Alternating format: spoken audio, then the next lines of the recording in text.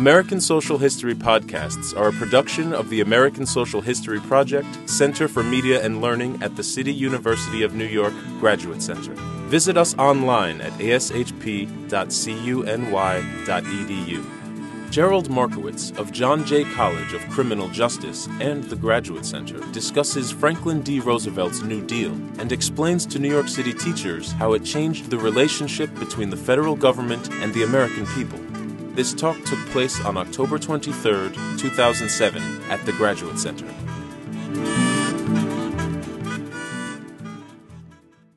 Basically, what I'm going to try and do in this short time that we have is to talk about two issues. One is what was new about the New Deal, and in that I'm going to be talking about the response to the Depression, the relationship of the government to the people, and a theme that you all have been examining pretty extensively today, the changes in the definition of freedom. The second major issue I'm going to be dealing with today are the limitations of the New Deal and how the New Deal coalition was a new coalition, it was an unstable coalition, and it resulted in severe limitations around a number of issues. I'm going to concentrate on issues related to agricultural policy, Southern policy, and civil rights.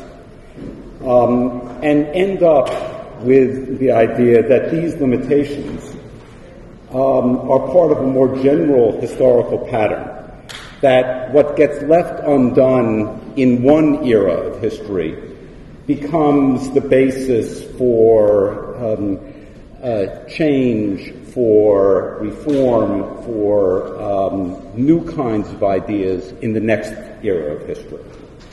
So let's start off with what was new about the New Deal. Let me just say I'm not going to deal, this is a vast topic, as you all who have been teaching it know, and you have to make choices all the time in your teaching. So I'm not going to talk about business policy, I'm not going to talk about labor movement, I'm not going to talk a lot about civil rights, although we'll be dealing with that towards the end. But I want to start off with where many of you started off in the beginning of the discussion this morning, that the response to the Depression by the New Deal was very, very new. And if we could show, I realize I can't see what you're seeing, but is something on the screen? Maybe I can wander.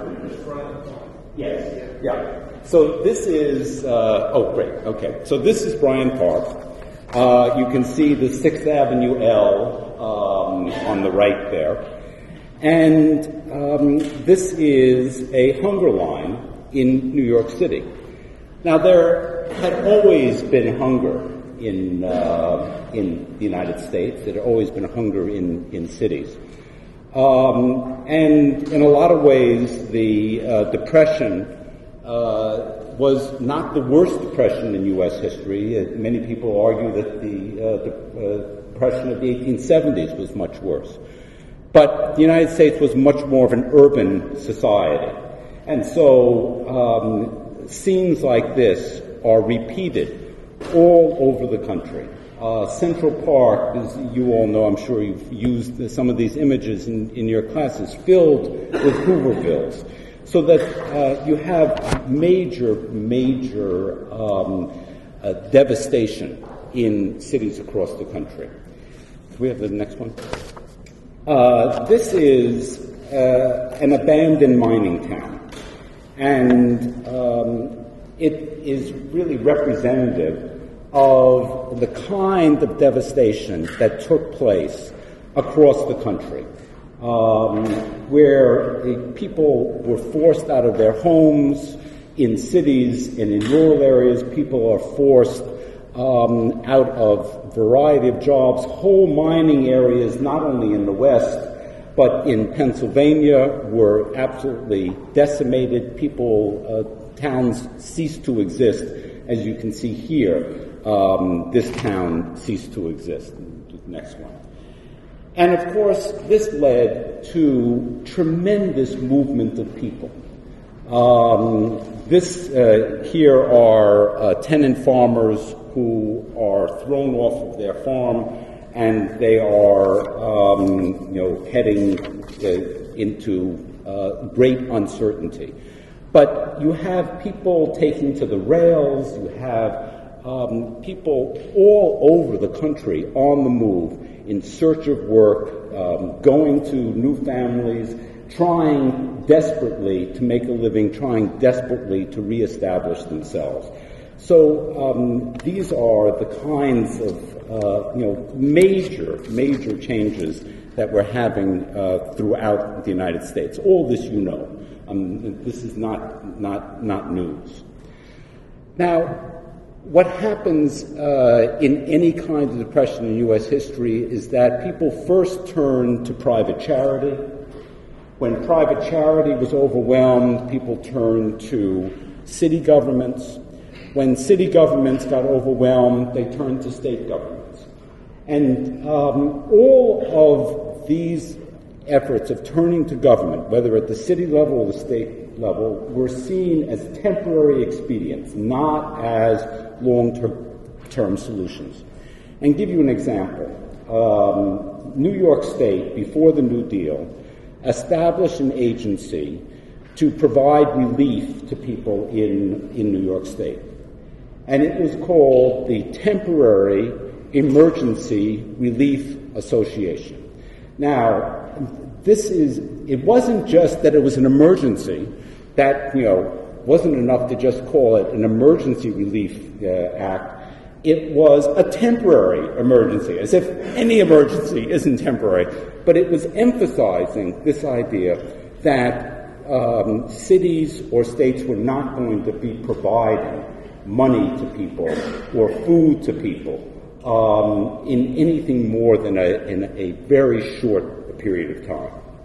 But as you know, the Great Depression, all of those efforts by private charity, cities, states, were totally overwhelmed.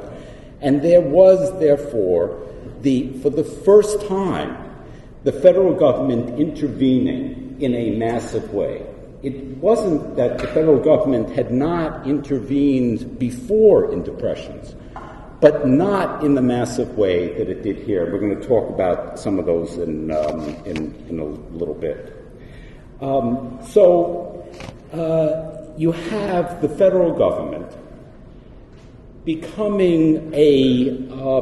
establishing really a new relationship with the people.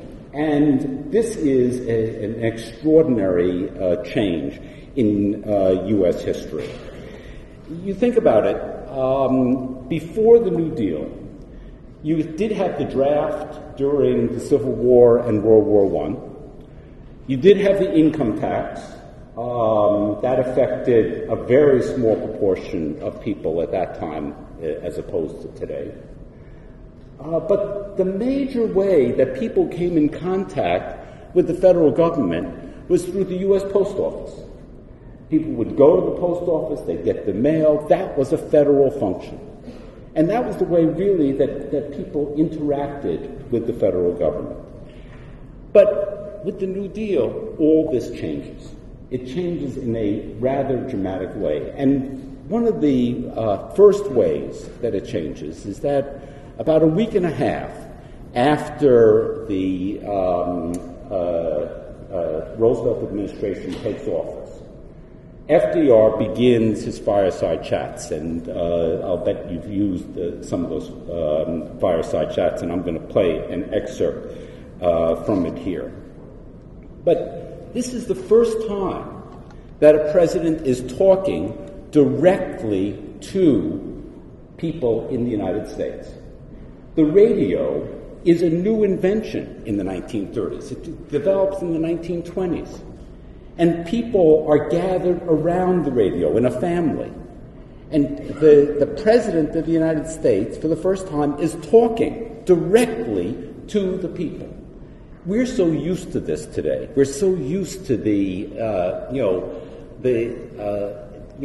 a pablum of a president, getting on television and, mouthing off to us about this and that it ceases to have any real impact to us. But 1933, March 1933, when Roosevelt first goes on the radio, this is dramatic. This is amazing. And this has a major impact in terms of changing the relationship between ordinary people and the government. Maybe we should play this excerpt. And I think you have the excerpt. This is from the second fireside chat. And I think you have the excerpt that we're playing. And this comes in the beginning of his speech. On a Sunday night, a week after my inauguration, I used the radio to tell you about the banking crisis and about the measures we were taking to meet it. In that way, I tried to make clear to the country various facts that might otherwise have been misunderstood, and in general to provide a means of understanding, which I believe did much to restore confidence. Tonight, 8 weeks later, I come for the second time to give you my report in the same spirit and by the same means to tell you about what we have been doing and what we are planning to do. 2 months ago, as you know, we were facing serious problems. The country was dying by inches.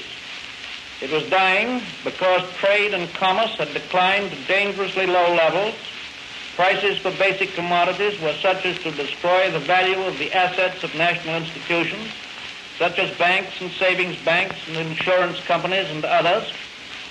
These institutions, because of their great needs, were foreclosing mortgages, they were calling loans, and they were refusing credit.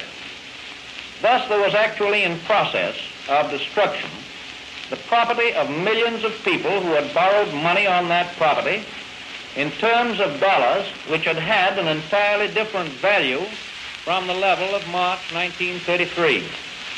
That situation in that crisis did not call for any complicated consideration of economic panaceas or fancy plans. We were faced by a condition and not a theory. There were just two alternatives at that time. The first was to allow the foreclosures to continue, credit to be withheld, money to go into hiding, thus forcing liquidation and bankruptcy of banks and railroads and insurance companies, and a recapitalizing of all business and all property on a lower level. That alternative meant a continuation of what is loosely called deflation, the net result of which would have been extraordinary hardship on all property owners and all bank depositors, and incidentally extraordinary hardships on all persons working for wages through an increase in unemployment and a further reduction of the wage scale. Okay.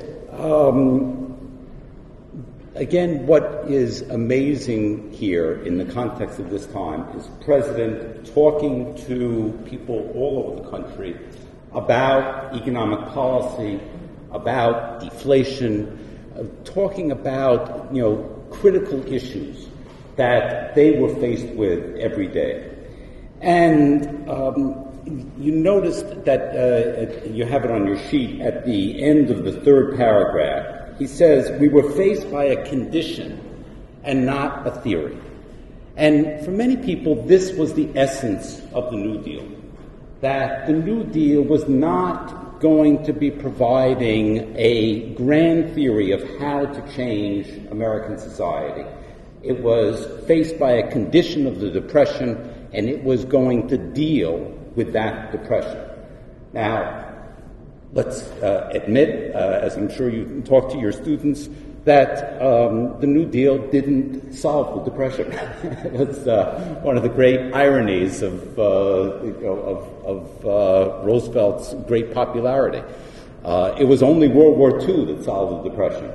But people felt like that Roosevelt was desperately trying to alleviate the major kinds of changes at the time. He talks in this speech about providing relief to people. And certainly, this is the first time that the federal government is providing direct relief, direct money or payments to individuals. It had been done before by the states, it had been done by the cities, it had been done by private charity. This is the first time that the federal government is doing this.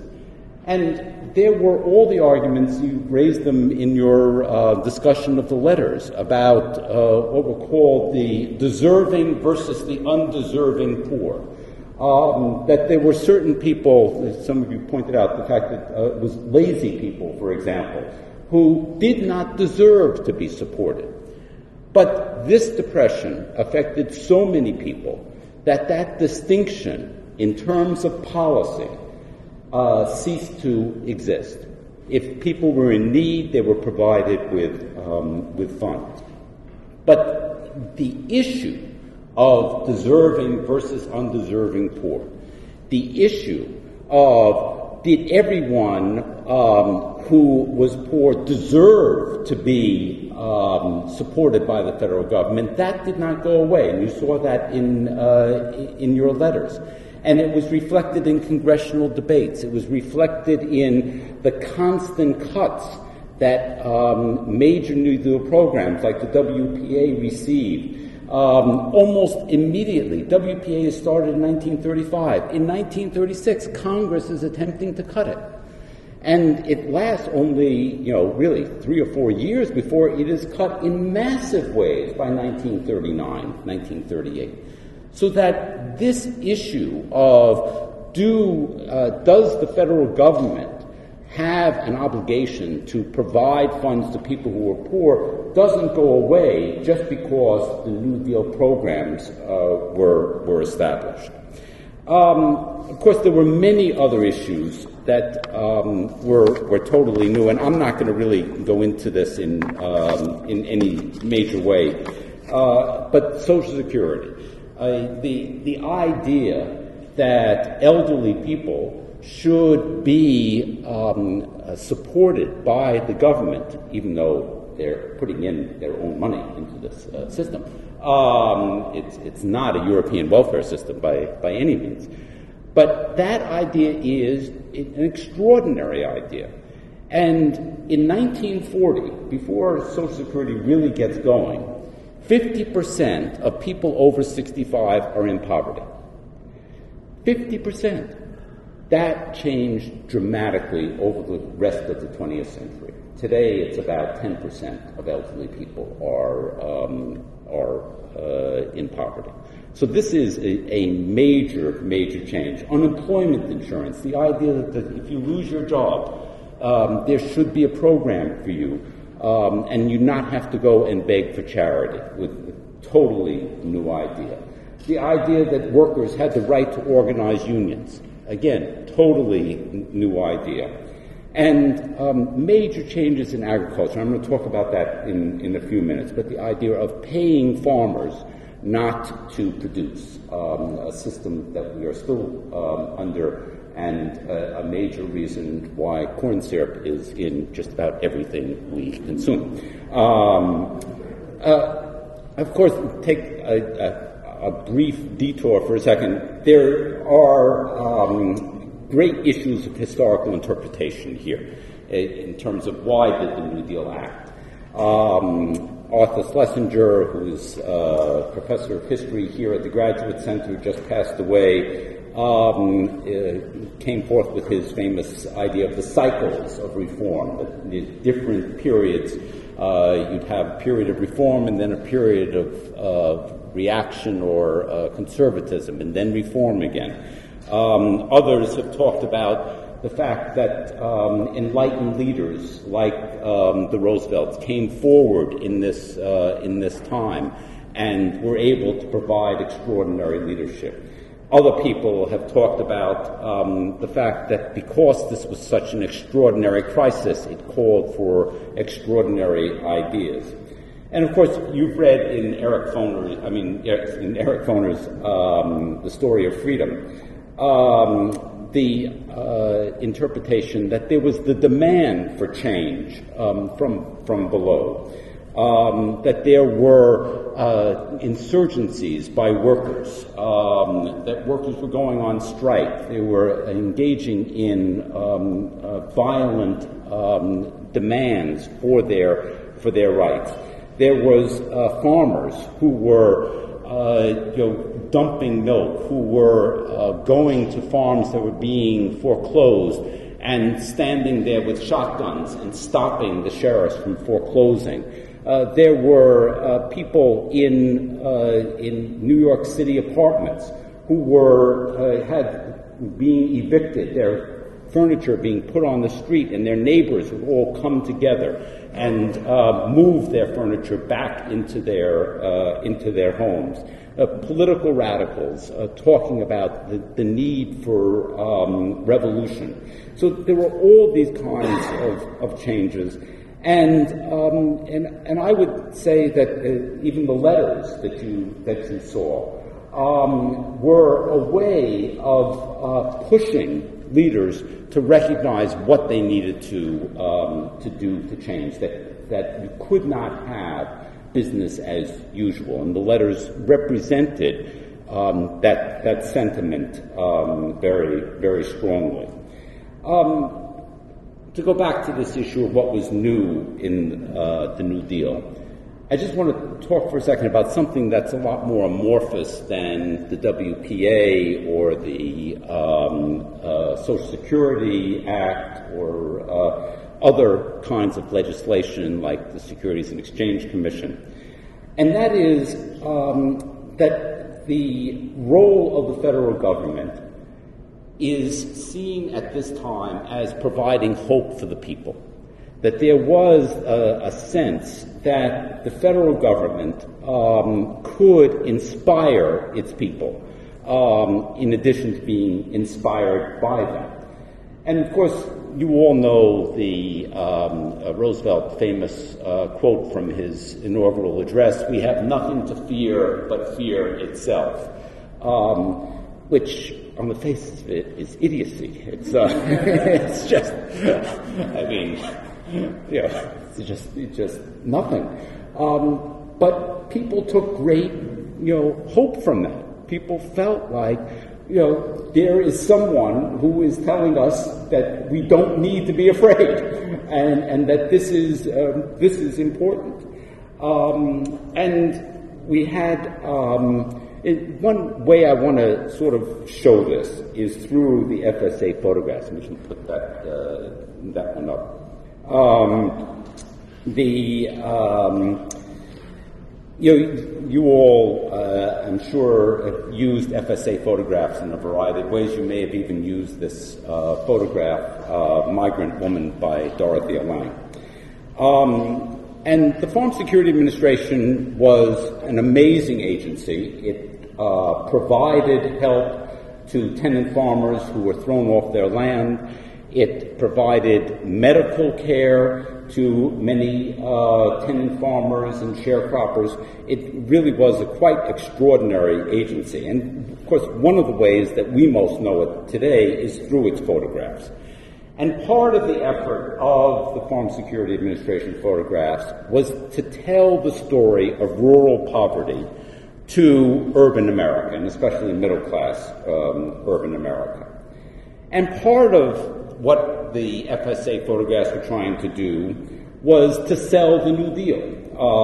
As one of the photographers put it, Arthur Rothstein, it was our job to document the problems of the Depression so that we could justify the New Deal legislation that was designed to alleviate them. And the FSA produced 80,000 photographs. I mean, an extraordinary collection. And, they are available all in the Library of Congress. They are free. Anybody can go down there and get a quality, you have to pay for the print, but anyone can go down, get a quality print, and absolutely free. And the other kind of purpose of these photographs, Josh Brown, director of the American Social History Project, has put it very well. He said that the photographs emphasized their subjects dignity, orderliness, and responsibility in the face of hardship. And looking at this photograph, this migrant woman, you have that sense that she is not defeated, that this is a horrendous situation that she is being put through, but she is there protecting her children. She is looking out, and there is some feeling in here that there is a hope for a better day. And of course, the reality was that for many people, there was no hope for a better day. We can just show this next one.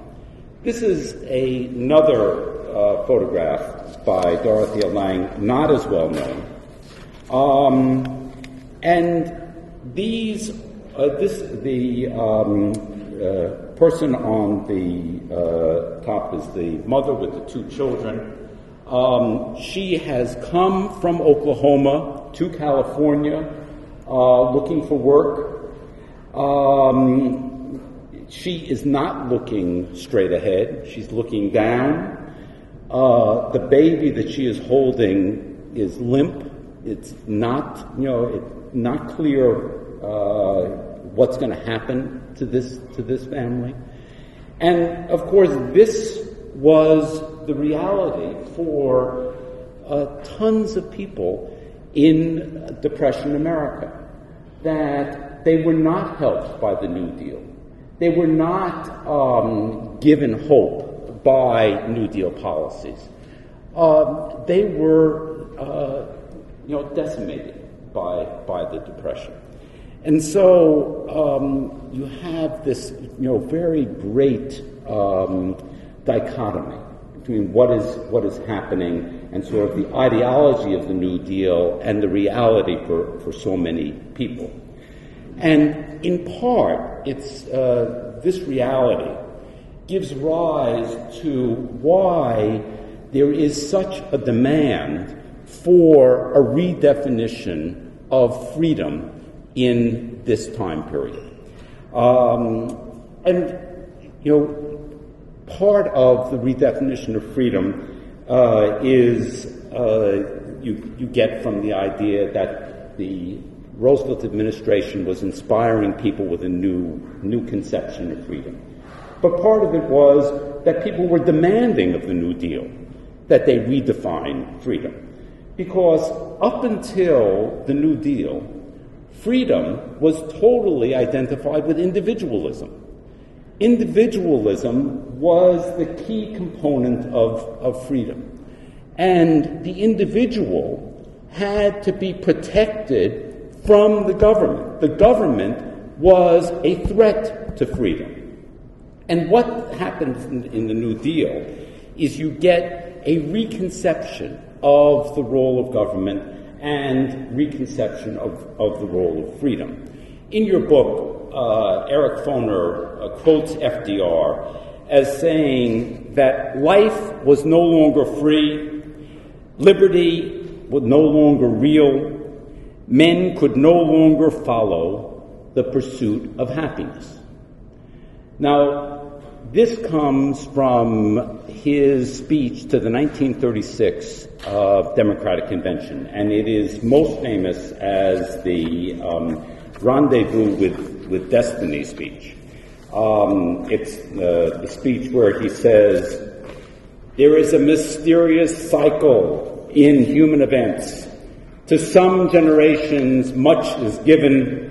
Of other generations, much is expected. This generation of Americans has a rendezvous with destiny." The place goes wild, crazy. But earlier in the speech, and we should play it, and I'll stop it as we go along, and just to talk a little bit about these parts. That very word, freedom, in itself and of necessity suggests freedom from some restraining power. In 1776, We sought freedom from the tyranny of a political autocracy, from the 18th century royalists who held special privileges from the crown. It was to perpetuate their privilege that they governed without the consent of the governed, that they denied the right of free assembly and free speech, that they restricted the worship of God, that they put the average man's property and the average man's life in pawn to the mercenaries of dynastic power, that they regimented the people. And so it was to win freedom from the tyranny of political autocracy that the American Revolution was fought. That victory gave the business of governing into the hands of the average man, who won the right with his neighbors to make and order his own destiny through his own government. Political tyranny was wiped out at Philadelphia on July 4th, 1776. Okay, so in this part, he starts off, rather traditional definitions of freedom. We were fighting a revolution to get away from the British Crown, and this was an attempt to free people from the bondage of an oppressive government. Okay. For too many of us, the political equality we once had won was meaningless in the face of economic inequality. A small group had concentrated into their own hands an almost complete control over other people's property, other people's money, other people's labor, other people's lives. For too many of us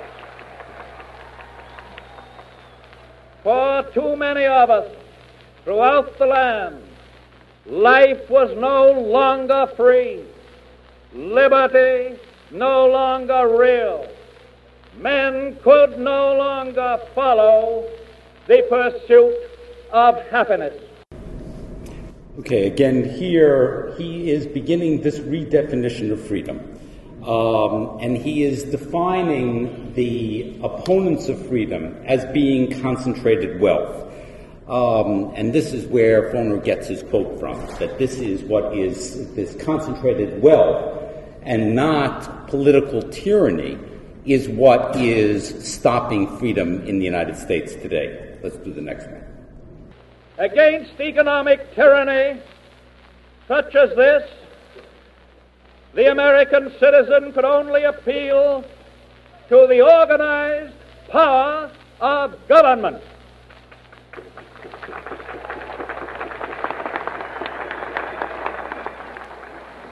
We well remember that the collapse of 1929 showed up the despotism for what it was, and the election of 1932 was the people's mandate to end it, and under that mandate it is being ended.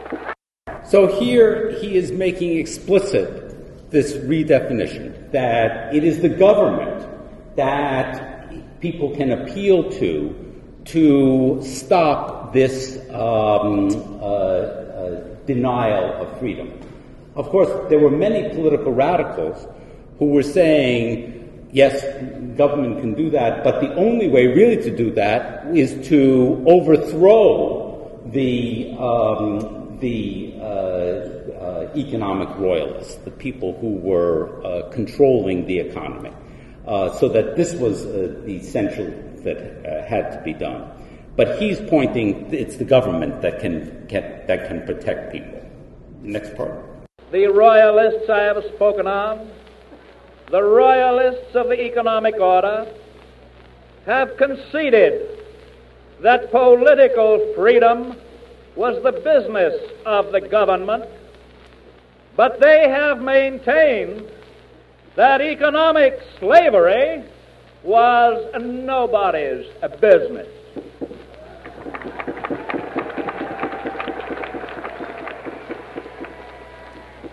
They granted that the government could protect the citizen in his right to vote, but they denied that the government could do anything to protect the citizen in his right to work and his right to live.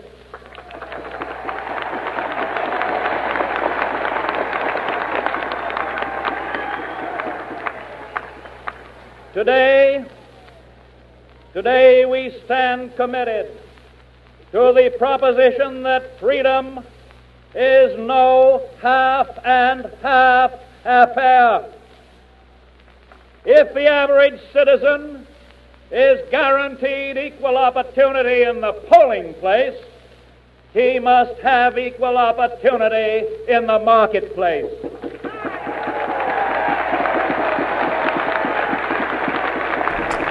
Okay, one of the things that makes Roosevelt such a brilliant politician is that he identifies these giant capitalists with the loyalists of the American Revolution. By talking about economic royalists, he ties them to the crown, he ties them to the loyalists in the American Revolution, and so you have this really wonderful reconception of what the government can do and how the government can play a role in expanding freedom, defending freedom, guaranteeing freedom. And this is, as many of you explored in your letters, very, very key. And notice also we had a discussion of slavery, I know in this earlier part. He talks about here economic slavery. He is using that rhetoric himself in here, as well as you find people in the letters using this rhetoric.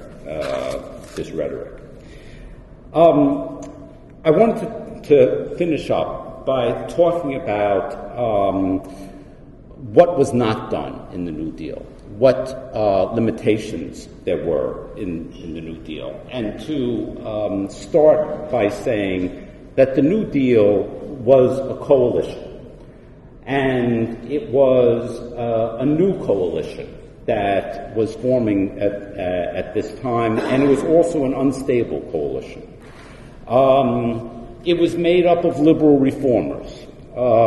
Many of the people who you've examined in the Progressive era went on to be involved in the New Deal. A lot of the social workers, for example, and feminists. There were the old machine politicians who were a backbone of Roosevelt's coalition in urban areas, many of the same people who were being opposed by those reformers in the Progressive era. There were immigrant workers who were becoming or had become industrial workers, Jews, Italians, Poles, Greeks, etc. People who had migrated in the period 1890 to 1920 from Europe. And they became a major player in the reform movement of the United States during the New Deal. And remember, they were the object of Americanization during the Progressive era. But here, they are the agent of Americanization. It was not the imposed Americanization of the early 1900s. But here you had these different immigrant groups uniting together with people of different nationalities in the labor movement, in unions, to effect change and to push the New Deal to the left and push the New Deal in this redefinition of American freedom. This is also a period when African Americans in the North are shifting over to the Democratic Party. That you had African Americans tied up to this time to the party of Lincoln, the Republican Party. But one of the major changes that takes place during the New Deal is the movement of African Americans in the North from the Republican Party to the Democratic Party. In the South, of course, overwhelmingly, African Americans are disenfranchised. They are not able to vote. But in the North, they are able to vote, and they go to the New Deal, in part because of some New Deal policies that for the first time include African Americans, even though for African Americans it is a halfway measure, kind of discriminations and segregation that continue to exist in New Deal policies in the North that Ellen mentioned earlier. You also had in this New Deal coalition Southern whites. Southern whites had been a traditional element in the Republican Party, in the Democratic Party, since the Civil War. And they were the most conservative element in the Democratic Party. And as Foner points out, Southern power in Congress, and they had a great deal of power because they controlled many of the congressional committee chairs.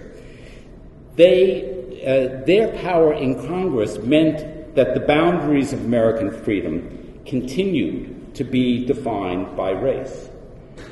It also meant that the New Deal itself, beginning really in 1938, is undermined in major ways by those Southern Democrats. And the New Deal is virtually over as a major force for reform by 1938. So I'm just about out of time, but I want to just go on to this last point, and that is what was left undone in the New Deal, and to take an example here of the New Deal's agricultural policy. You all know that the New Deal paid farmers not to produce. And by paying farmers, they were not paying the tenant farmers, they were not paying sharecroppers, they were paying the owners of land. And this meant, in the South especially, that you had a situation where the tenant farmers, sharecroppers, whites as well as blacks, but especially African Americans, were pushed off of the land. And they moved to urban areas in the South. And it was a major migration, as major as the migration of Okies from the Midwest to California. And the involvement of those migrants in urban areas became extremely important in ways that I'll talk about in a second. But also there was active resistance by African American sharecroppers in the South against their displacement, against their discrimination. There was major movements in the South. Southern Tenant Farmers Organization, for example, extremely important, defending their rights with guns at this time, major activities in the South. And even though Southern policies were not changed to a very great extent during the New Deal, these failures of the New Deal, these limitations of the New Deal, played a major role in the civil rights movement of the 1940s and 1950s, the new urban black population in the South, the rhetoric of the New Deal of freedom, energized black-white cooperation in the South, energized black organizations in the South, and these came to fruition in what we know of as the great civil rights movement of the 40s and 50s. So I think I will end there. and give you a chance to talk to me, ask questions, comments, criticisms, whatever you would like to do. Thank you very much.